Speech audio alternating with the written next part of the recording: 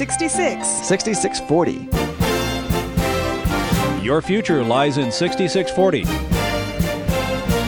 66 books by 40 authors, and yet we now discover it's an integrated message system from outside our time domain. Welcome to 6640, the ministry outreach of Koinonia House and Koinonia Institute. Today's Bible teacher is Chuck Missler, connecting the Bible to your life and the world around you. In today's study, Chuck continues his teaching on the book of Titus.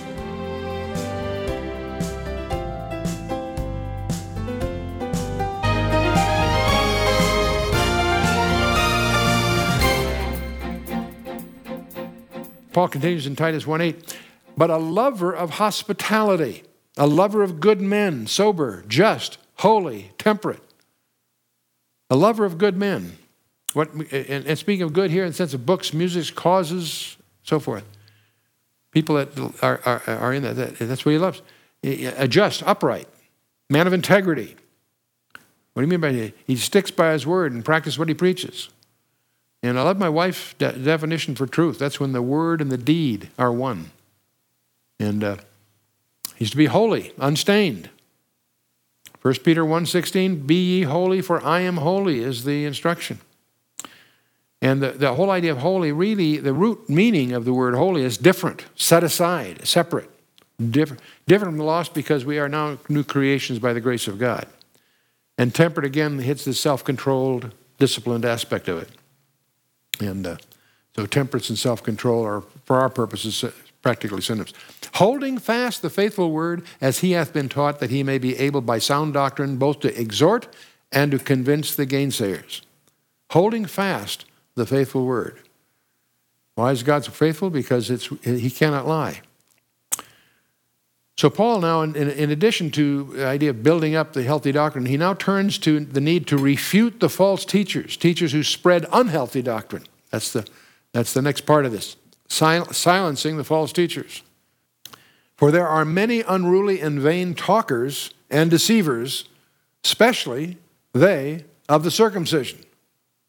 Interesting. Paul's indicting specifically those that are his brothers, Jews. Titus is faced with the same kinds of false teachers that Timothy faced and Paul deals with in the first letter to Timothy. They typically are a mixture of legalism and man-made traditions and mysticism, especially today. It's interesting how the Christian church seems to waffle between legalism on the one hand and mysticism on the other. As we go back to icons and we go back to some of the practices of the medieval period, which was a time that the Word of God was unavailable to the people. We live in a day when the Word of God is more available than it's ever been in the history of man. And it's strange that so many churches are drifting deliberately away from just their root anchor, the Word of God itself. Unruly, rebellious, self-appointed, without authority, vain talkers. They're impressive, but empty, hot air. Whose mouths must be stopped, who subvert whole houses, teaching things they ought not, for filthy lucre's sake, for money. You know, the great tragedy of this is that this deceives people. How many people today are deceived in their perspective of Christianity by what they see on television and what they see in the behavior of what I'll call the average common carnal Christian? Interesting, they subvert whole houses. See, house meetings, home meetings were the norm in those days. We forget that. Watch out for strange doctrines from strangers for money motives. It's astonishing to realize how many of these TV evangelists are wearing Rolex watches, $12,000 wristwatches. What for? What for? What point are they making? One of themselves, even a prophet of their own, said, the Cretans are always liars, evil beasts, and slow bellies. Paul's quoting one of his own poets, Epimenides, born in Crete several centuries earlier. There was a Greek word, kretizin, which means to speak like a Cretan, which was synonymous with being a liar. To be a Cretan was a way of calling a person a liar. It was linked up that way. And we have sort of a similar thing when we think of fornication in California. I often, when I teach 1st and 2nd Corinthians, I call it 1st and 2nd Californians. Yeah. Well, in Crete, that lying was an identity they unfortunately apparently had earned. Another poet wrote, quote, Crete with 100 cities doth maintain and cannot deny this, though to lying given. These are just idioms of the literature that highlight at least the reputation of those that lived in Crete. And notice the adjectives here. It says they're not just beasts, they're evil beasts. They're not just gluttons, they're lazy gluttons. The Cretans are always liars, evil beasts, slow bellies. Pretty tough turf. Then Paul continues, this witness is true. Wherefore rebuke them sharply that they may be sound in the faith. Jude says a similar thing in his epistle, contend for the faith. Priscilla and Aquila, you may remember, corrected Apollos in Acts 18 because they hadn't been taught completely. So we should always pursue sound teaching. Not giving heed to Jewish fables and commandments of men that turn from the truth. See, the teaching of legalism has two phases, that you are saved by the law and that you are to live by the law. Both are false. Both are false, and we find that all through our communities. Legalism. It's missing the point. Laws are for a nation. Christians are saved and are to live by, not the law, but by grace. We should be walking by the Spirit, not the laws. Unto the pure, all things are pure, but unto them that are defiled and unbelieving is nothing pure. And even their mind and conscience is defiled. So we're looking for more than money motives. Minds and consciences. It's not just the money issue. Minds and consciences are defiled. And this is one of the most misapplied verses in the New Testament. To defend ungodly practices. Paul was refuting false teaching of legalists with reference to the dietary laws. Not to apply this. This is a widely misapplied verse. That to the pure, all things are pure. By the way, refusing forbidden food does not make you holier. Think about that.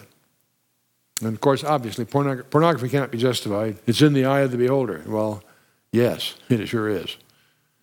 They profess that they know God, but in works they deny him, being abominable and disobedient, and unto every good work reprobate. That's a disturbing word. The same word Paul uses in the last verse of 1 Corinthians 9. They profess they know God, but in works they deny him, being abominable and disobedient, and unto every good work reprobate. The word abominable, of course, means detestable, disgusting. Disobedient means they cannot and will not be persuaded. It's a disbelief issue. The word reprobate, though, is not able to pass the test, is what it means. And that's the same word that Paul uses in 1 Corinthians 9:27, castaway. Paul was terrified after being, even though he may preach to others, that he himself might be a castaway. He's not talking about his salvation, he's talking about his inheritance before the king. What was Titus to do? Not stand by quietly. How easy that is for us, just to avoid confrontation. What was he to do? He was to exhort and to convince by means of sound doctrine. He was to stop their mouths, rebuke them sharply. And Paul would give the same advice to Timothy in his final letter. Reprove, rebuke, exhort with all long-suffering and doctrine. That's in his last letter, in 2 Timothy 4. What do we mean by sound doctrine? Doctrine is the difference between life and death eternally. Doctrine is not a peripheral issue. It's a central issue. You can choose what you believe, but you cannot change the consequences of what you believe. And that sound doctrine issue now brings us to the chapter on sound doctrine, which is chapter 2 in Titus. Remember, first thing, all things set in order. Second, sound doctrine. And the final be one on works. But one last thing. This was a sign that's reported to be in front of a modern church. No old-fashioned constraints here. Home of the 7% tithe.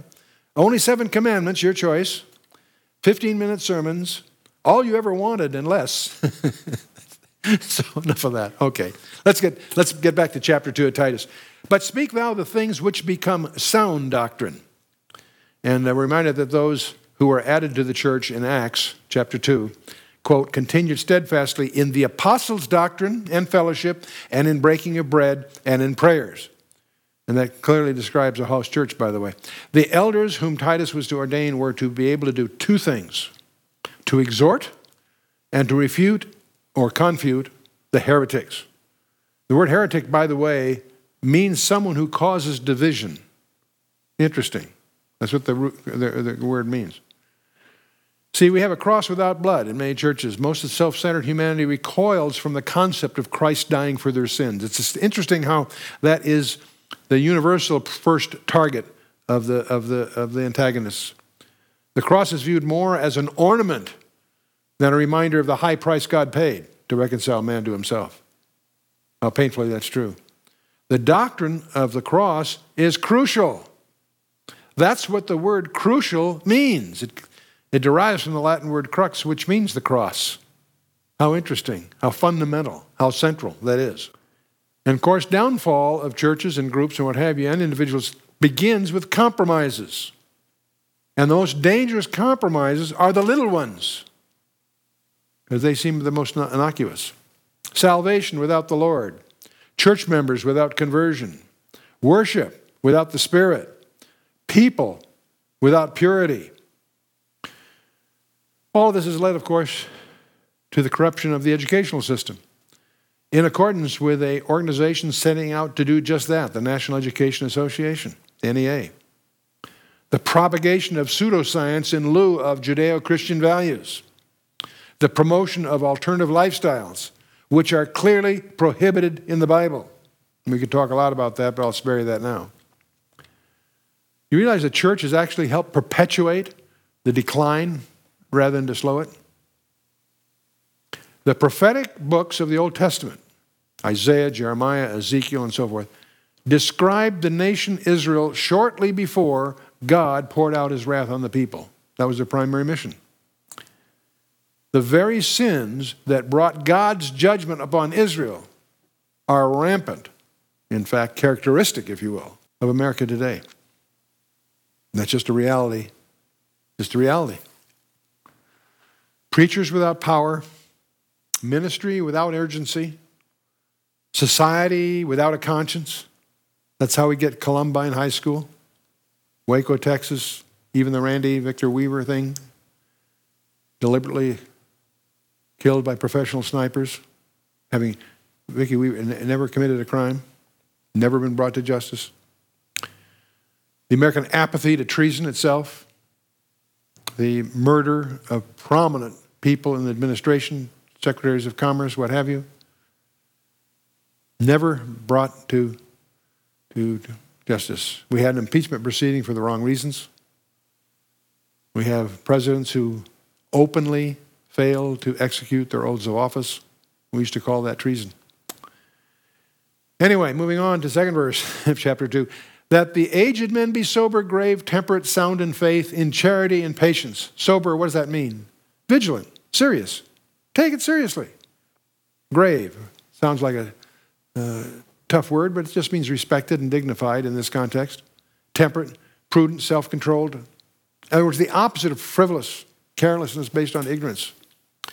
And same term is translated sober in a number of places, discreet elsewhere. It's the same word. The aged women likewise, now we're talking about those are the older men, the older women. Likewise, that they be in behavior as becometh holiness, not false accusers, not given to much wine, teachers of good things. In other words, not false accusers, not slanderers, not gossips. Now, I'm going to spare you my usual tirade on the most painful sin, gossip. We've done that many times. That they may teach the young women to be sober, to love their husbands, to love their children. What's the greatest priority in the home? Love, number one. To be discreet, chaste keepers at home, good, obedient to their husbands, that the word of God be not blasphemed. Wow. Discreet, sober-minded. Again, that same word, temperate. Keepers at home, a wife's first responsibility. This is her ministry, the home. They are to be obedient to their own husbands. Painful reality. Scripture teaches that. To be subject to their husbands. Romans 8:7. Ephesians, verses 18 and 33. It'd be interesting to know how many wives really examine that and understand what it's saying. The feminist movement is actually blasphemy against the priorities in the Word of God. That's one of the tragedies for the women. That's ushered in a world that they're not really happy with. Young men likewise exhort to be sober-minded. In all things showing themselves a pattern of good works. In doctrine showing uncorruptness, gravity, sincerity. Likewise exhort to be showing thyself a pattern of good works. The word pattern is tupos, from which we get the word type. A pattern, an exemplar. And Paul wrote more about Titus, the example, than Titus, the exhorter. We're to be examples. In doctrine showing uncorruptness, complete conformity to the Word of God. That's our charge. That's our call. Continuing, sound speech that cannot be condemned, that he that is of the contrary part may be ashamed, having no evil thing to say of you. Again, it's an example thing. A church will never rise higher than its leadership. Exhort servants to be obedient unto their own masters and to please them well in all things, not answering again. It's interesting that 90% of the names on the walls of the catacombs in Rome are those of slaves or ex-slaves. The Christians that mark their names in the catacombs, 90% of those names were servants, slaves. But obedient to their own masters and to please them well in all things, not answering again. In other words, going that extra mile from the heart. That's what Ephesians 6, verses 5 through 7 emphasizes. Servants, be obedient to them that are your masters according to the flesh. You know, we don't tend to relate to this because we aren't in a slave economy. But yes, we really are. It's referring to bosses. We're in economic slavery, worse than they were, by the way. I'll come back to that. Servants, be obedient to them that are your masters according to the flesh, with fear and trembling, in singleness of your heart as unto Christ. Whoa, wait a minute. That means an employee that's a Christian owes his master, his boss, singleness of heart as unto Christ. You know, the common thought in our world today is you owe your boss 60 minutes for every hour paid. No more. Not if you're a Christian. In a Christian, you are your boss's fiduciary. That's not required of employees. It is required of managers and directors, but not of normal employees, unless she's a Christian. In singleness of your heart, as unto Christ. Not with eye service as men pleasers, but as the servants of Christ, doing the will of God from the heart, with good will, doing service as to the Lord and not to men. How many of us are really faithful to that? It's pleasant to discover here and there some that are, but most of us are not. Obedience to masters according to the flesh, physical and mental, not spiritual of the conscience. What does Paul mean here? Your boss is what he means. In singleness of heart, 60 minutes for each hour paid. And as a fiduciary, as unto Christ. To a Christian, there's no distinction here between secular and sacred. A few notes on slavery. You know, almost half of over the 100 million people of the Roman Empire were slaves. That's what was such genius by Constantine when he brought them out of the catacombs. The New Testament does not condemn slavery as such. Every true believer is a bond slave, a doulos of Christ. The word Coeur d'Alene, where we live, is the heart of the all, that is, heart of the bondslave, interestingly enough. The New Testament has more to say to slaves than it does kings. Queen Elizabeth made it interesting. She said she was saved by an M, and she was referring to 1 Corinthians 1:26. Not many wise, not many noble are called. Didn't say not any, it said not many. She said she was saved by an M. See, Paul was careful not to confuse the social system with the spiritual order within the church. Two different things. You know, in the feudal system, the peasants of the Middle Ages owed their landowners 25% of the fruits of their labors. They were slaves. Today, we work until July before we earn for ourselves. We pay over 60% of our income to our federal, state, municipal, and other taxes. So it's an interesting contrast. You say, we're not slaves. Yes, we are. We're economic slaves, indeed. Let's talk a little bit about conduct. This whole part of Titus is on conduct. What do we mean by faithful? What do we mean by faithful? These are from the courts. Firmly adhering to duty, of true fidelity, loyal, true to allegiance, constant in the performance of duties or services, true to one's word, honest and loyal. Seems straightforward. That's what it means. 1 Corinthians 4:2 says, moreover, it is required in stewards that a man be found faithful. That's his primary commitment, is to be faithful, to be loyal, to be honest. What is a fiduciary? I've used that word before. That's what the word koinonias mean. It's the relation existing when one person justifiably reposes confidence, faith, reliance in another whose aid, advice, and protection is sought in some matter. The relation existing when good conscience requires one to act at all times for the sole benefit and interests of the another, with a loyalty to those interests.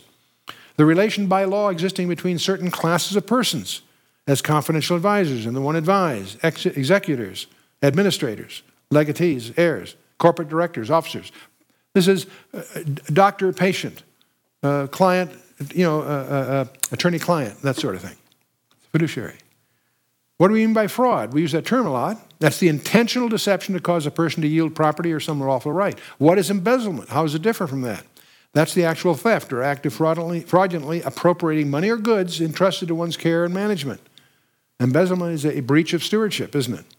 Larceny, we use that term. What does it really mean? Theft, the act of taking or carrying away goods or personal property of another without his consent and with the intention of depriving him of it. Interesting. Then there's a group here that often not used except by specialists. Misfeasance, wrongdoing, a deed, a trespass, specifically the doing of a lawful act in an unlawful manner, so that there is an infringement on the rights of another or others. That's misfeasance. Malfeasance is a little worse. That's evil doing. Misconduct, the commission of some act which is positively unlawful. Wrongful conduct that affects, interrupts, or interferes with the performance of official duties. Nonfeasance. You've got misfeasance, malfeasance, and nonfeasance, the big three. Nonfeasance is the failure to perform a duty and omission of an act which a person ought to do. So you've got sins of commission, both deliberate and careless, and then you, of course, got nonfeasance where you fail to do something. And, of course, conspiracy is pretty frequent in our language, a planning or acting together secretly, especially for an unlawful or harmful purpose. What are the requirements of a fiduciary? It's interesting to hear this because my biggest adjustment, having gone from the boardroom world for 30 years into professional Christianity, is the breach of fiduciary duty that's rampant. In 30 years, in 12 being on the 12 public boards, in 30 years, only once did we have to remove someone for breach of fiduciary duty. In the first 10 years of being in the professional ministry, we had to do it 3 times. What do we mean by what is a fiduciary? Many forms of conduct permissible in a workaday world for those acting at arm's length are forbidden to those bound by fiduciary ties. A trustee is held to something stricter than the morals of the marketplace. Not honesty alone, but the punctilio of honor, the most sensitive, is then the standard of behavior. As to this, has developed a tradition that is unbending and inveterate.